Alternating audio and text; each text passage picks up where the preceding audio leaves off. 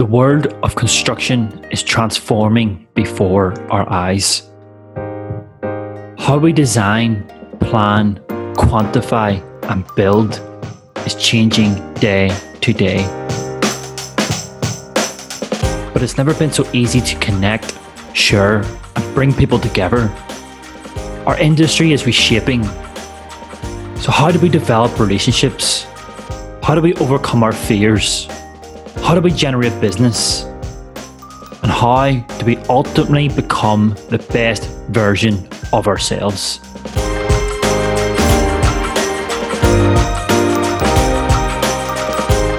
This is Measured. I'm McDonaghy, and my guest today is... On this episode of Measured, we are joined by Joe Fusca. Joe is the Managing Director of Graphite Projects. Graphite Projects are a leading fit-out contractor throughout Australia. They specialise within a variety of different sectors, including high-end luxury fit-outs, tertiary education, and health and science. This was an amazing conversation with Joe. I just absolutely loved chatting to the man and finding out more about his experience, where he entered the construction industry in his early 30s and worked his way up from a labourer to one of the leading state management positions in one of the largest fit-out contractors in Australia. Joe goes on to discuss starting his own business, getting his own clients, working on amazing projects throughout the sector, and a variety of other things. So this was a really enjoyable episode. It was just a totally honest and frank conversation. And if anyone out there is currently considering changing industries or doing something a little different, I think Joe is a shining hope for industry, and you can get a lot of different inspiration from him within this episode. So I really hope you enjoy this episode with Joe Fusca. Without further ado, I hope you enjoyed the episode. The first question that we always ask our guests is, how do you measure success, Joe? Okay, well, I guess at my stage of life, mate, the blood pressure is 120/60, resting heart rate's about 65, cholesterol's 4.6. In other words, I'm healthy, which is, I guess, the first and most important thing. But that aside, obviously, happy and healthy family, business is going well, happy crew, and happy clients, and repeat business. And I think that's what success is all about for me right now. I love that answer, Joe. My old man, he had a health scare 3-4 years ago where he had a heart attack, and he's in his mid-60s. He's based back in Ireland. Over the last year, lost something like 20 kilos. He's changed his life. He just goes out walking for an hour every day. He's so healthy, so fit, and that's what he says. As long as you've got your health, you've got everything. Absolutely, mate. Look, without going into detail, because it would be a separate podcast, I got a couple of taps on the shoulders a few years ago, and it gives you a different perspective on life. But look, right now, happy crew, happy business, healthy. For me, that's success. Yeah. Great. Well, I love that. So I want to go back to the start of your career. Obviously, we spoke a little bit briefly off the podcast, Joe, about you didn't start in construction until sort of later on in your life. What were you doing? The sort of the early stages of your life then. I'm a bit of an imposter into the building game, to be honest with you. I left school at 16, took an apprenticeship with Qantas. The airline as an aircraft maintenance engineer apprenticeship. Great. It was fantastic, but I always loved mechanical things growing up. I wanted to be a motor mechanic because I loved cars. Yeah. But then heard about Qantas and their apprenticeship scheme, applied for it, was very lucky to get in. It was an amazing experience. So spent 15 years there.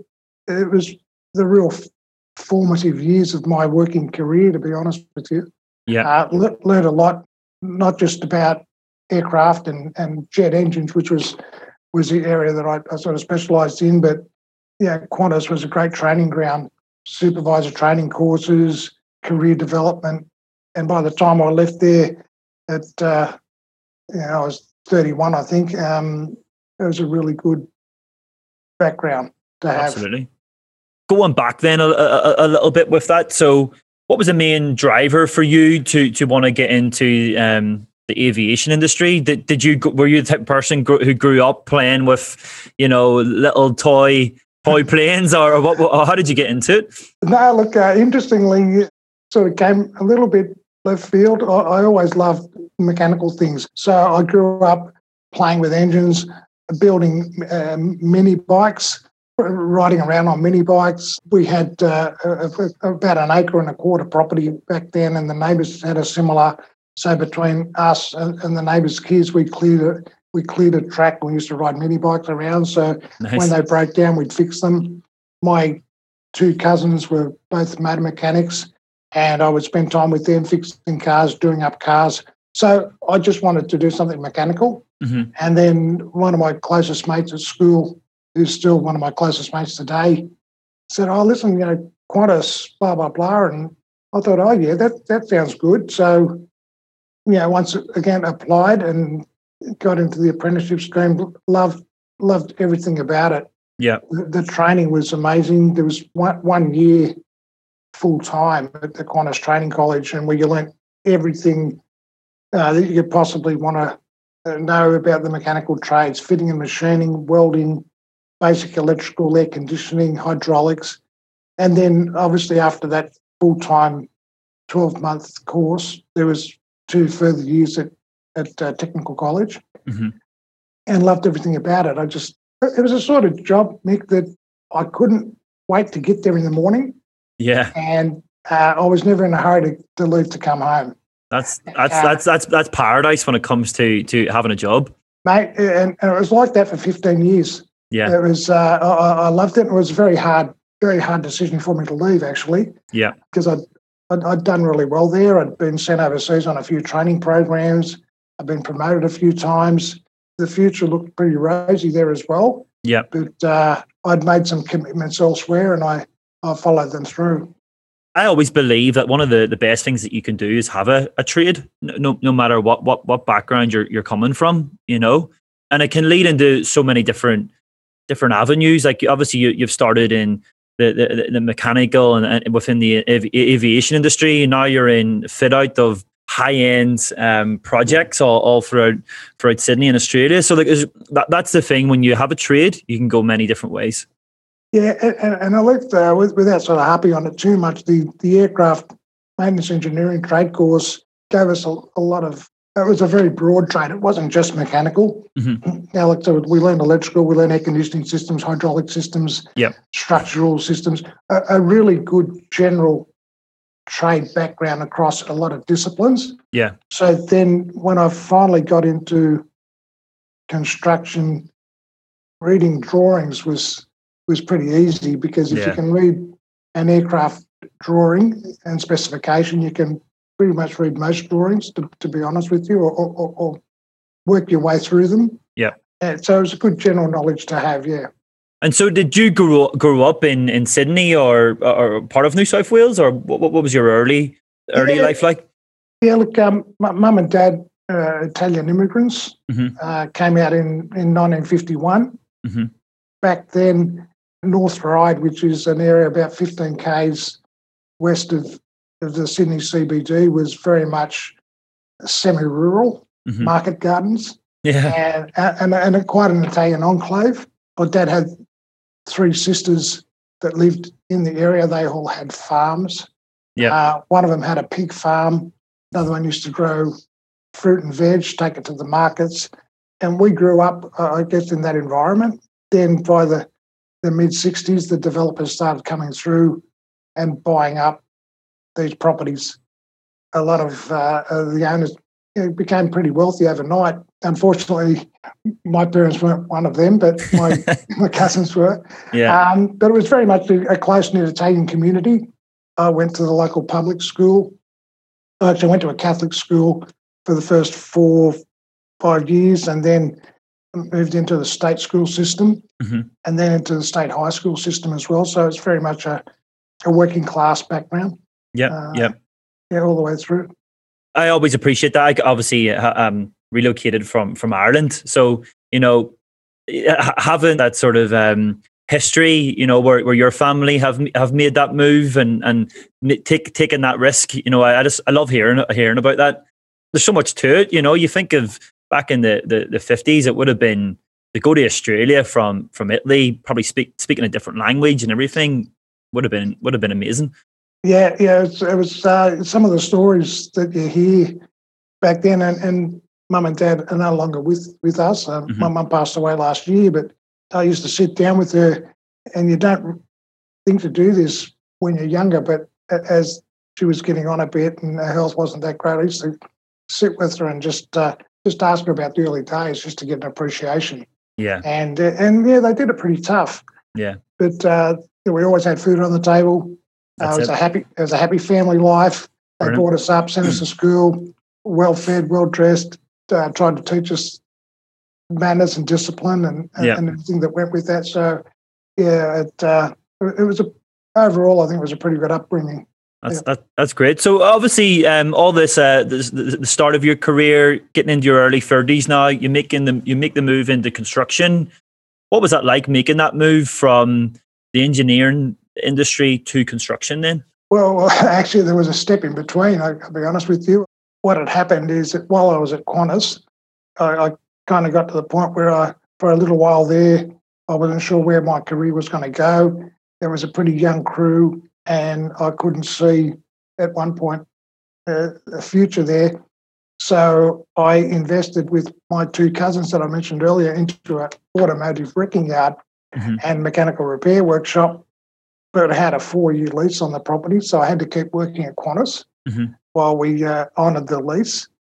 A funny thing happened in that 4 years. New management came in, and all of a sudden I was the blue-eyed boy, and I got sent off overseas for training programs and promoted a few times and all that sort of stuff. So when the time came to leave and take over the wrecking yard, it was a bloody tough decision, but I guess you fork in the road and you decide which fork you take.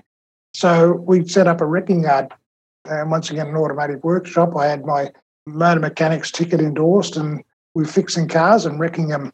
Yeah. So I did that for 5 years.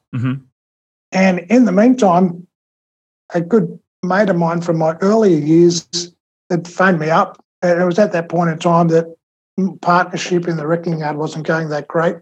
And I decided to sell up my stake.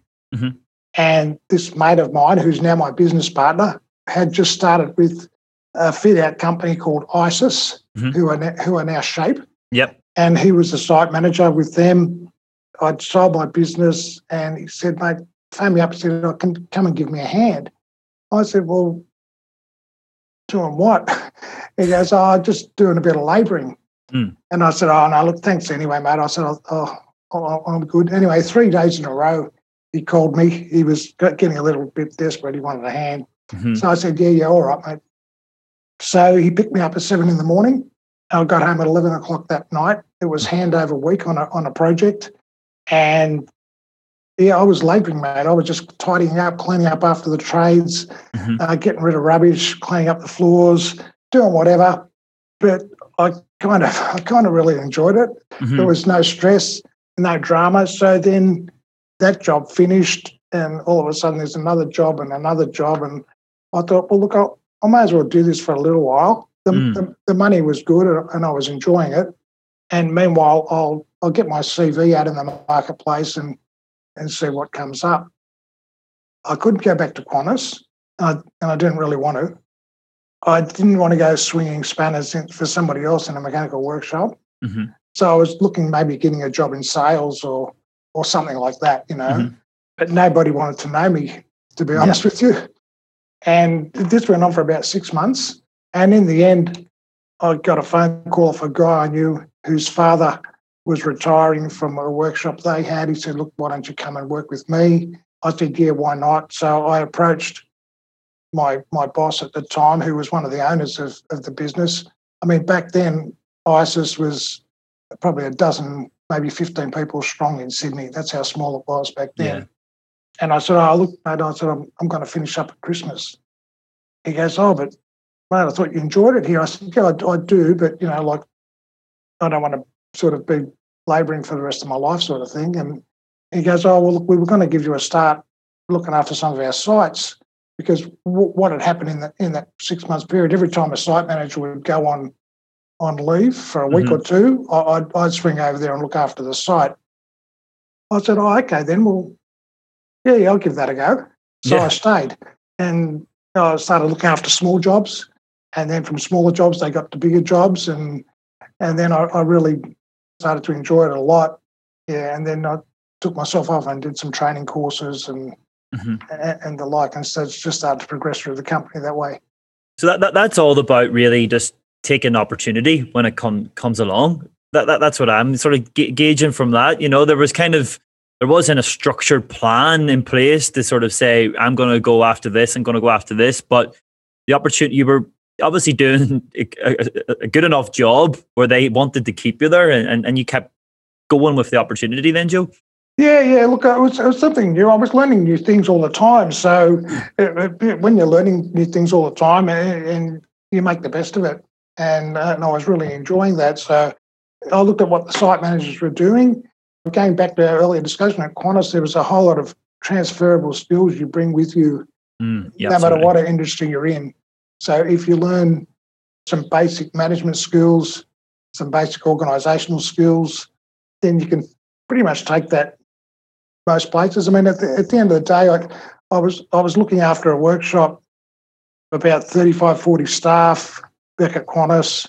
Each of these engines was back then worth about $6 or $7 million. Yeah. And we might have had 10 in there at any one time. You were organising manpower, you're organising materials, you're organising all sorts of stuff. So what needs to happen? Yep. When does it need to happen? Who needs to do it?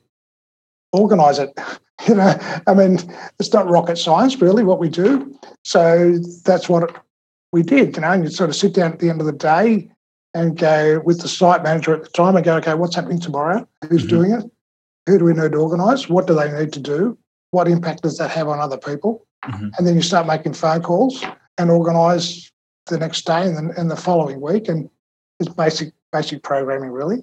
Yep. So it wasn't hard. The hardest part was the technical stuff, and once again with some basic knowledge that I'd had on most systems and stuff, and being open to asking the experts, who are the subcontractors anyway.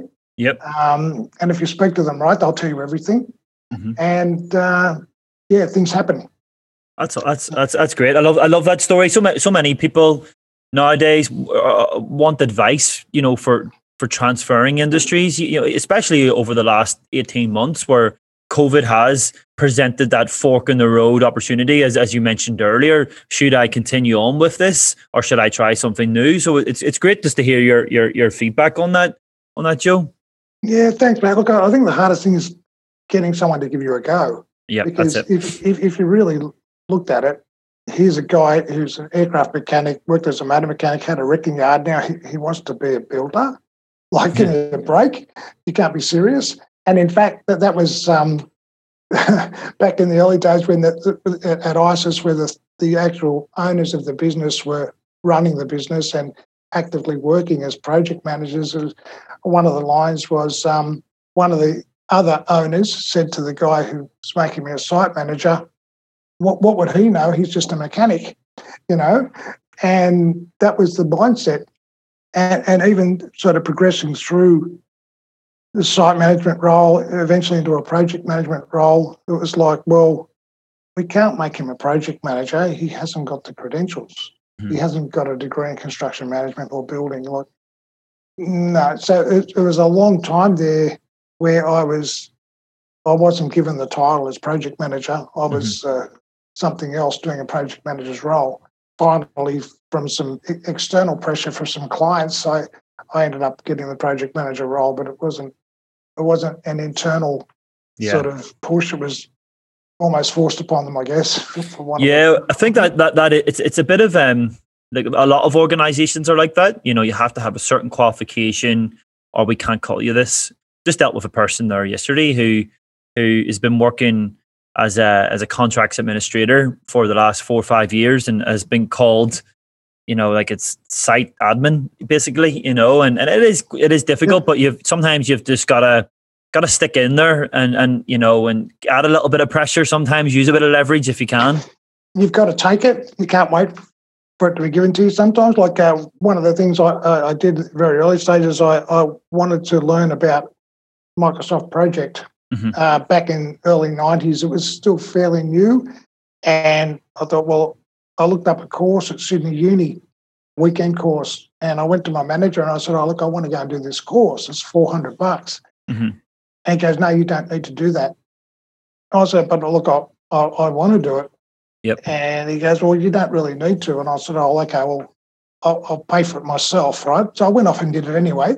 And then I went back about a month later and I did the advanced course. I've probably forgotten most of it now. That's another story.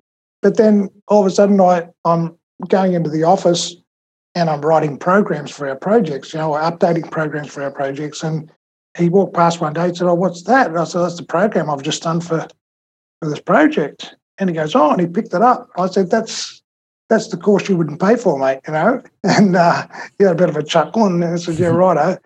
I mean, I could have sat back and said, well, they're not going to pay for that course. I'm not going to do it.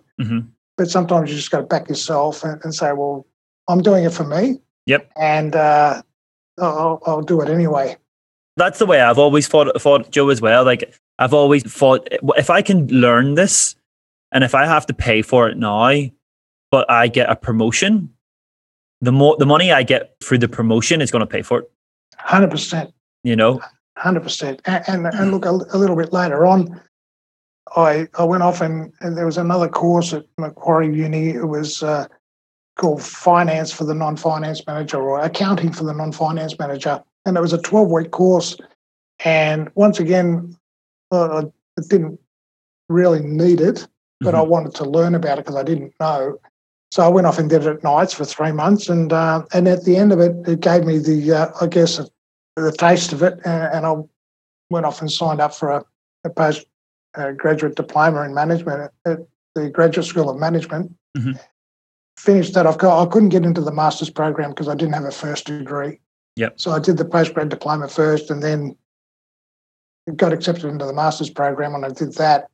And it just so happened that whilst I was doing that, the new state manager at ISIS, guy I'd worked with for quite a few years, he was doing an MBA there at the same time. So we actually sat in a couple of units together. And I don't think that did me any harm because they could see that, look, I was willing to invest in myself and I was learning all these new skills. So I thought, well, if we don't give this guy a go, he's going to go and get it somewhere else. Yeah.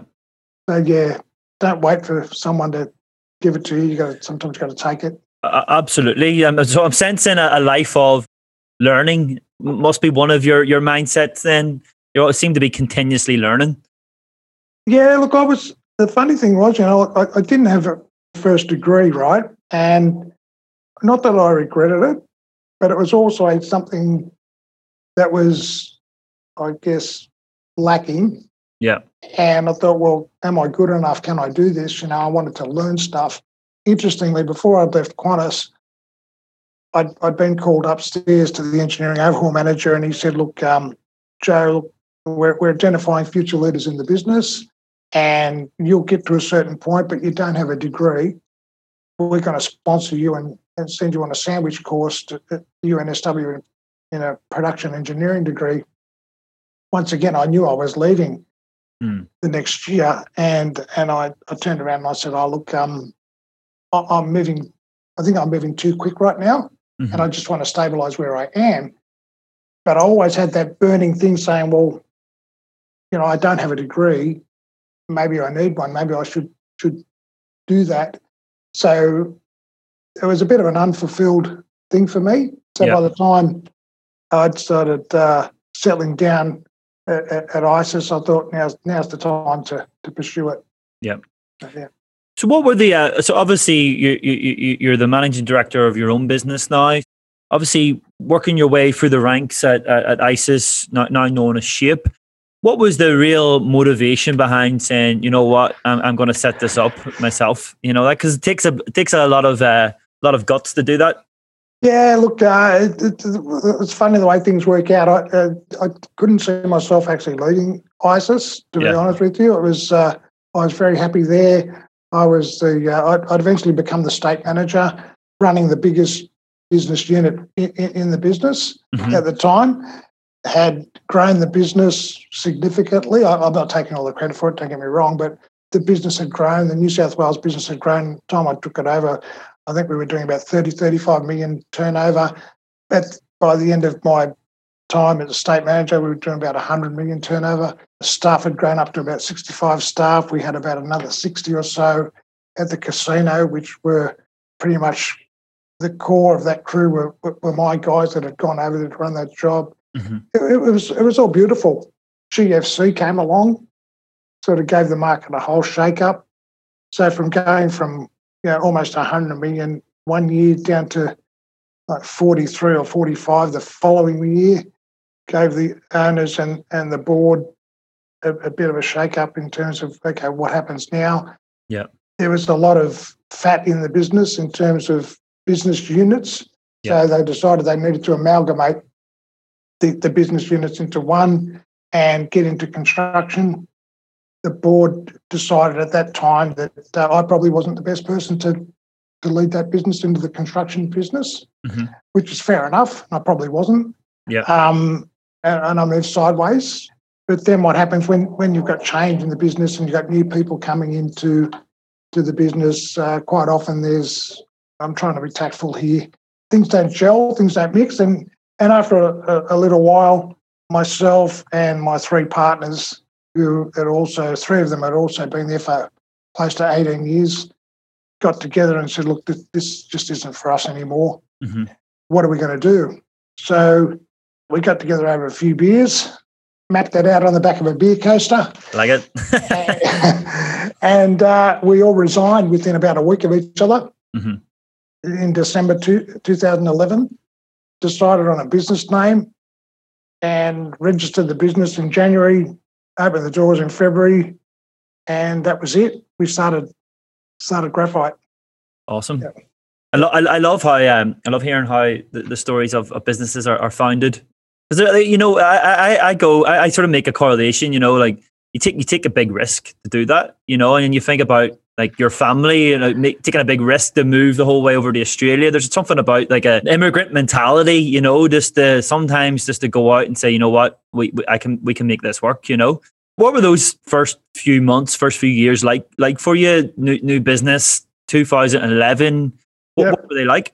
Yeah, it's interesting because we between our time at ISIS and I guess having completed the master management degree, I kind of felt like I knew what to do, and the skills that I didn't have, my partners had as well. So we complemented each other very well. Yep. So yeah, it was a risk, but it was a calculated one. Yep. We set up the business. We then got in contact with the right people. Your accountant, your lawyer, the business banker, and put the structure into place, put our systems into place, cost management system into place. We put the bones of the business in place really well. We invested in that.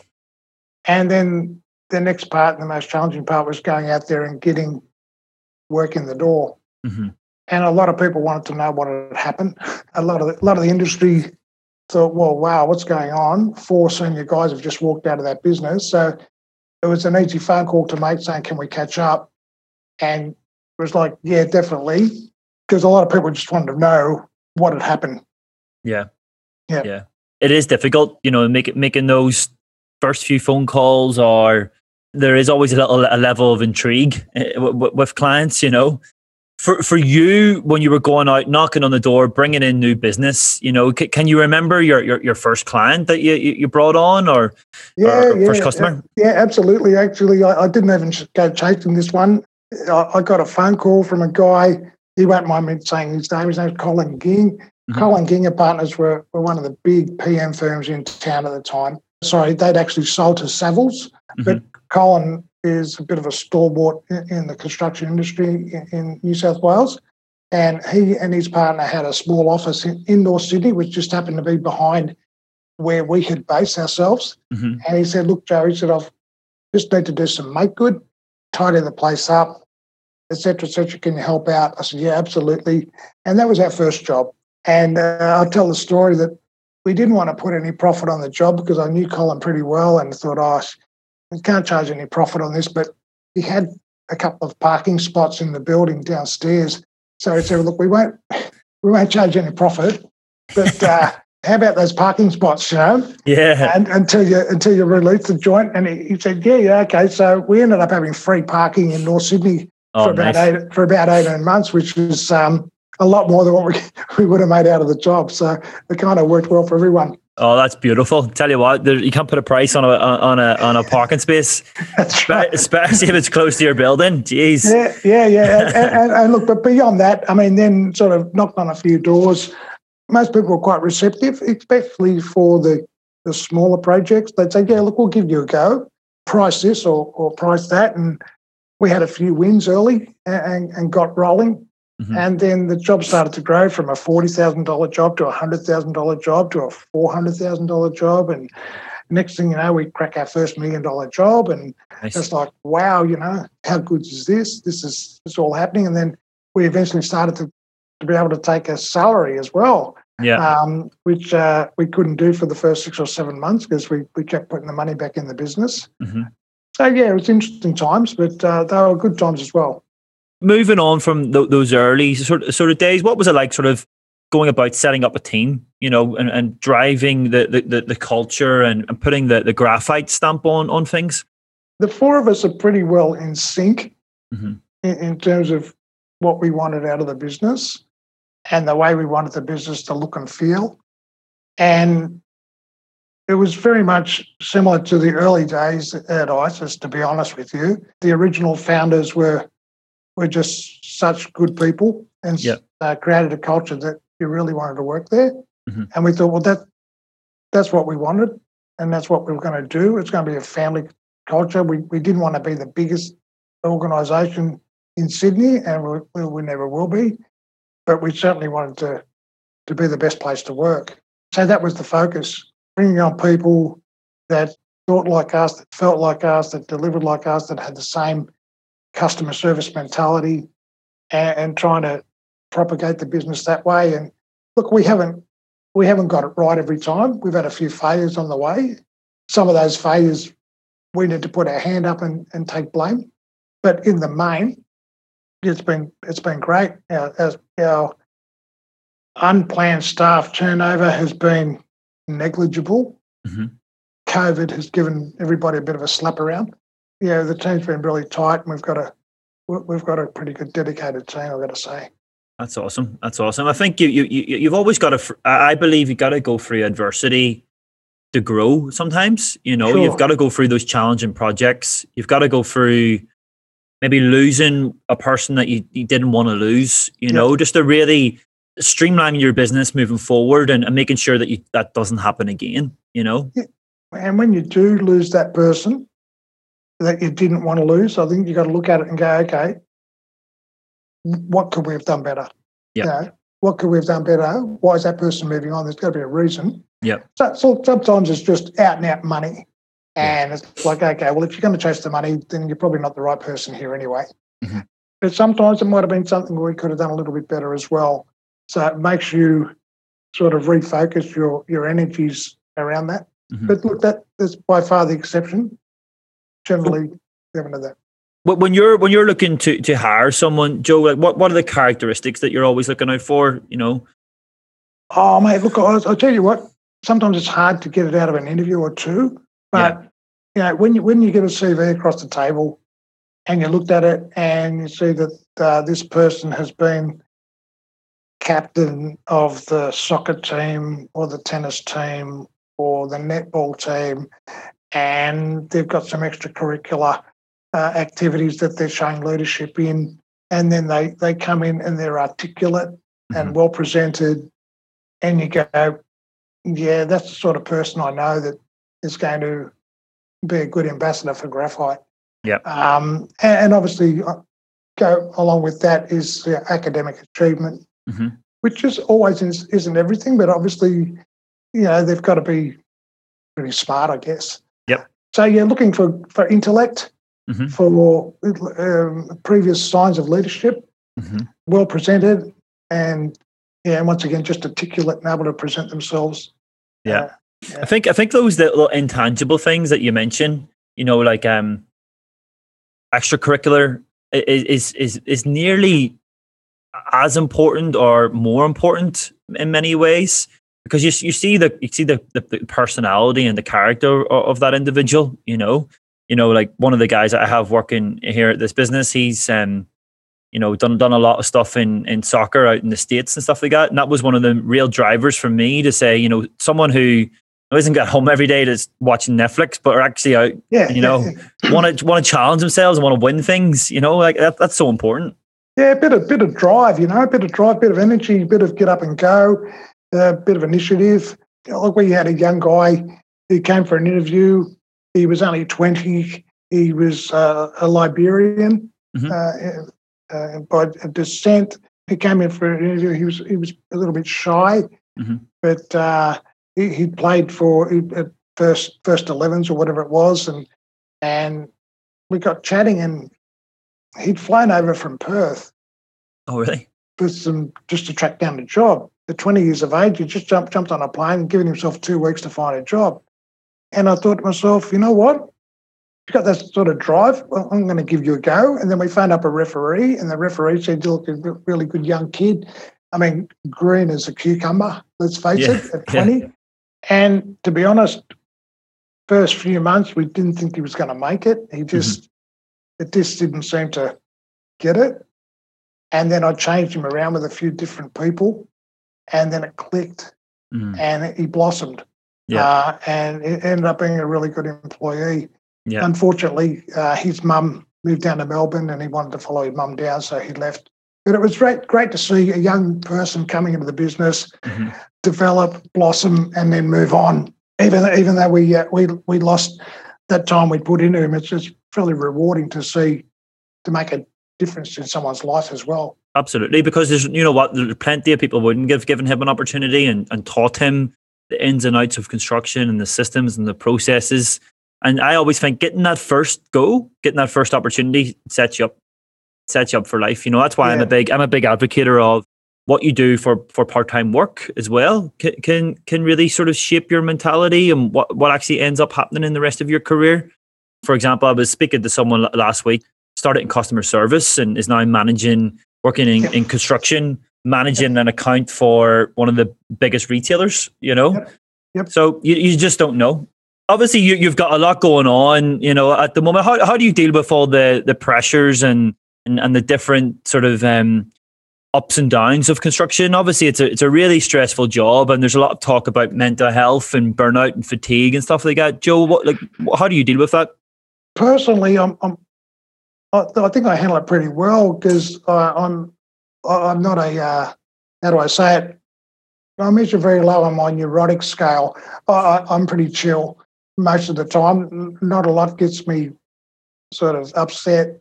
Deal with most things, and that's a plus. Plus, as I said, I've got 3 partners in the business, so we're there for each other all the time, and we bounce things off each other. And getting through COVID, we'd meet every second week, and really crunch the numbers and forecast and what are we doing, what decisions we need to make. So it wasn't all on my shoulders. We share the load, so that's really good. One thing I don't do, I don't take anything home with me. Yep. I leave it at the door when I leave. Obviously, you get the phone calls here and there, but I don't go home and tell my wife about what's going on at work. And sometimes I'll get in trouble for that, because when we're out with a group of friends or whatever, and one of my close mates, they might ask me, and then I'll tell them stuff. And then my wife will say, you didn't tell me that. And I'll go, yeah, well, I don't like bringing my work home, I just like to leave it at the door, because you can always deal with it the next day. There's nothing so pressing about what we do that can't wait generally, or have someone else to share the load with. The other bit about mental health in our industry, I've got to say I've taken a bit of interest in it at a very high level, just to see, is there a problem in construction? And when you read the literature, and I don't want to make light of it at all in any way, shape, or form, because I've had people close to me in my family that have had some mental health sort of challenges as well. But when you look at our industry, it is male dominated, rightly or wrongly, particularly at the trade level. Most of the stats that from mates in construction indicate that the people at risk are like a blue collar background, low socioeconomic, low educational background, and there's not many barriers to entry in our industry at that level. Yeah. 75% of suicides and mental health issues are men. Mm-hmm. Then you've got a male-dominated industry. Then you've got this whole perfect storm. Yeah, I know what you mean. Like, it's kind of the statistics could be skewed because there's. Yeah, look, I guess they are what they are, but it doesn't shed a very good light on construction. But I think the focus needs to be where the problem is, and be aware of when you've got a young guy on site who looks like he might be struggling, having that conversation. Are you okay, mate? How's everything? Sometimes we get guys that aren't performing well, or they're having a few bad weeks, and I guess the easy thing is to say, mate, you're not doing your job right. What's going on? Why don't you have done this right? But then when you sit down and you say, hey, mate, is everything okay? What's going on? I've noticed you've been a little bit off colour, mate. Is everything okay? Is everything okay at home? You go, oh, well, by the way, I just broke up with my girlfriend. Didn't tell anyone. Yeah. So it's easy to look at the problem, but I think the more we can sort of actually genuinely care about what's going on and ask the question, mate, is everything all right? Yeah, it's about what's happening. It's about the person, isn't it? Yeah, it's totally. about the individual, and I think it's sometimes it's quite difficult. I think when you're maybe a little bit far back from that, where your direct reports might be the PMs or whoever it might be.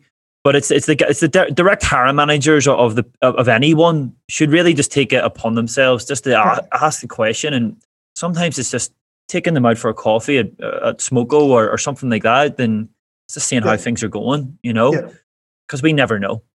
Absolutely, mate. And look, I mentioned that my mum passed away last year. It was a really tough time for a number of reasons, but I had a couple of really good mates, and I don't think they even realised that they were doing it, but I was getting a phone call every day or two saying, mate, how you going? Everything all right? Are you okay? Da-da-da. And I thought, shit, like somebody cares. I know. Somebody's got my interest at heart, and it sort of gives you a little bit of strength as well. Yeah. So I think just taking an interest in people, particularly young people, if they're having a bad day, or having a bad week, maybe it's not because they don't like the job, maybe because they've got something going on in the background. Yeah. And it doesn't hurt to have a bit of interest and ask the question.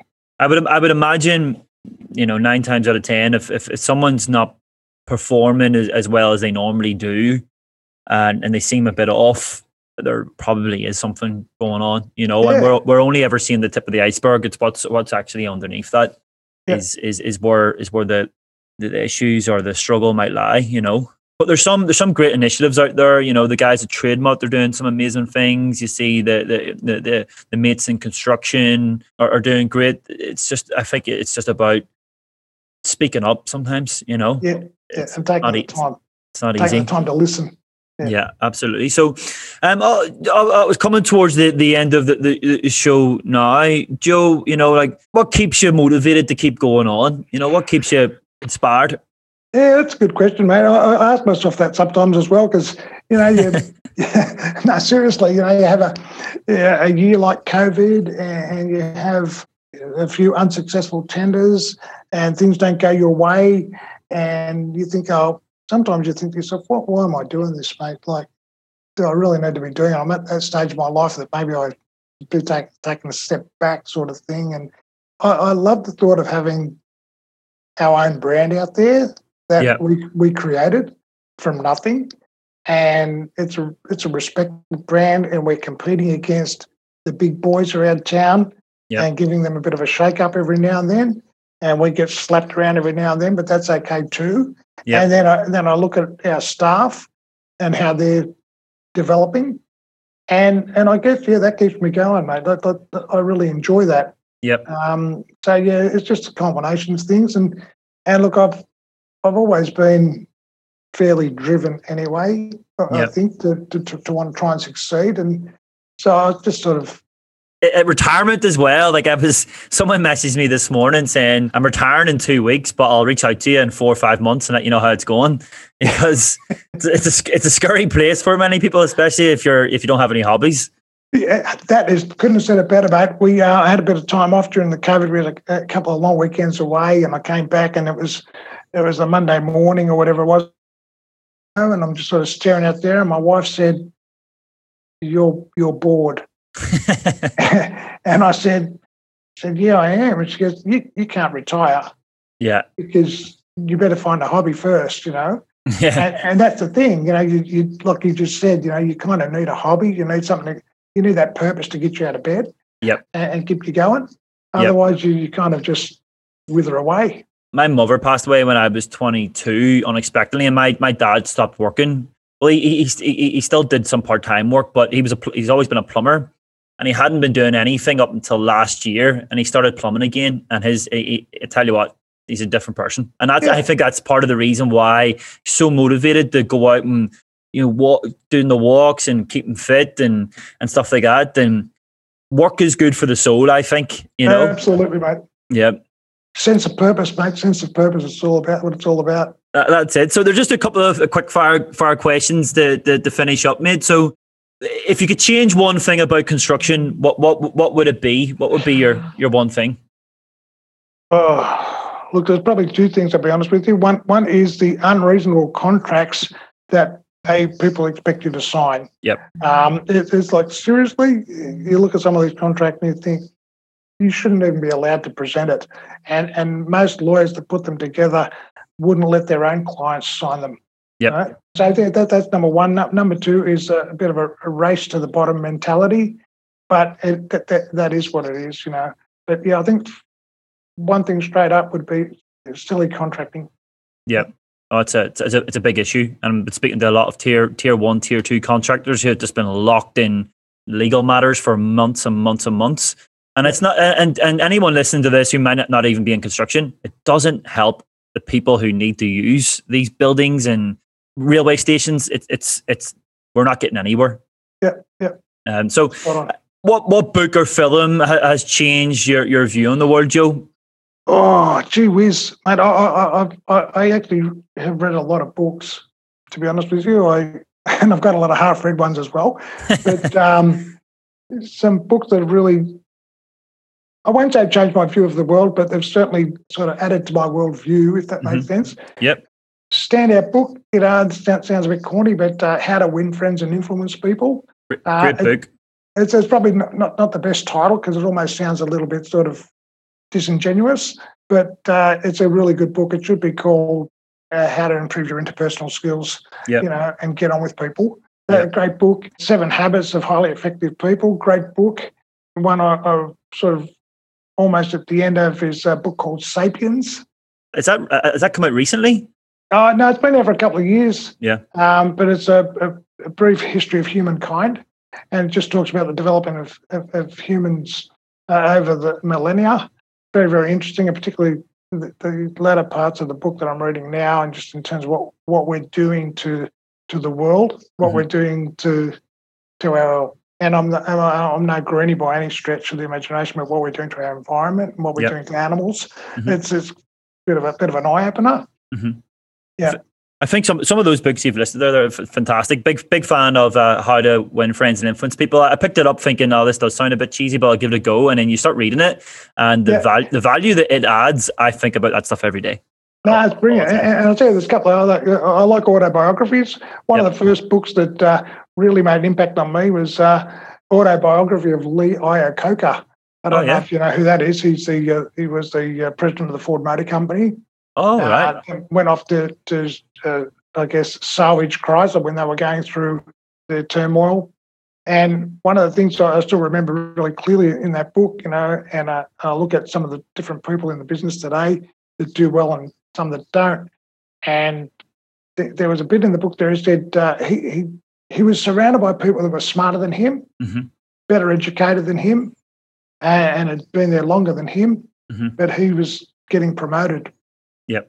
And what it came down to is that a lot of these people that were smarter, etc., couldn't get on with people. Yeah. And he tagged a line there. I think if you want to get on, you got to get along. So yeah, just sort of look at that, and I think that's sort of been a blessing to me in some ways that I read that back then. Yep. And that I've been focused on that because I have been surrounded by smarter people, more experienced people, and I've managed to sort of carve my way through. And you look at it and go, well, on paper, I may have not been the smartest choice, but some of those people haven't been able to get on with their peers. And you're not going to get promoted if you don't get on with your peers. 100%. Yeah, and if you do, you're going to fail. Couldn't agree more. Absolutely, 100% agree with that. Last question to finish off the show. Joe, you've been a great guest, but what is one thing, or what are you looking forward to within construction? Look, I won't say retirement, I'll say semi-retirement. Yeah. But in terms of construction, and look, just to put it in perspective, we're a very small part of the construction industry. We're a little niche operation within the construction industry to specialise in fit out and refurb. But getting it to the point where COVID is a distant memory, and some degree of normality back into what we do, that's what I'm most looking forward to. And I think that will breathe a breath of fresh air into the industry when that's something that was a few years ago. I can't wait for that. Yeah, and I think, I know I'm not alone in that as well. I mean, everybody's in the same boat. So yeah. Well, Joe, honestly, you've been a fantastic guest, and thanks for taking time out of your day to do this. It'll add so much value to the people listening, and thanks for being so honest and telling us your story. Thank you, mate. Appreciate it, Mick, and I've enjoyed it as well. Thank you. Thank you so much for listening to Measured with me, Mick Donoghue. Our goal with this podcast is to create a community of construction professionals from a variety of backgrounds and experiences to develop, learn, and grow together. As a business, our aim with Franco & Smith is to become the most respected pre-construction and quantity surveying recruitment agency in Australia within the next 5 years. Thereafter, our goal is to build a 100-year company that outlives us as owners, but lives on in the careers and legacy projects we recruit for. Listening to this podcast is being a small part of that journey, and we're forever thankful for your time. If you'd like to connect further with our ever-growing community, check out the Measured Facebook and LinkedIn pages. Thanks for listening to Measured. Catch you next time.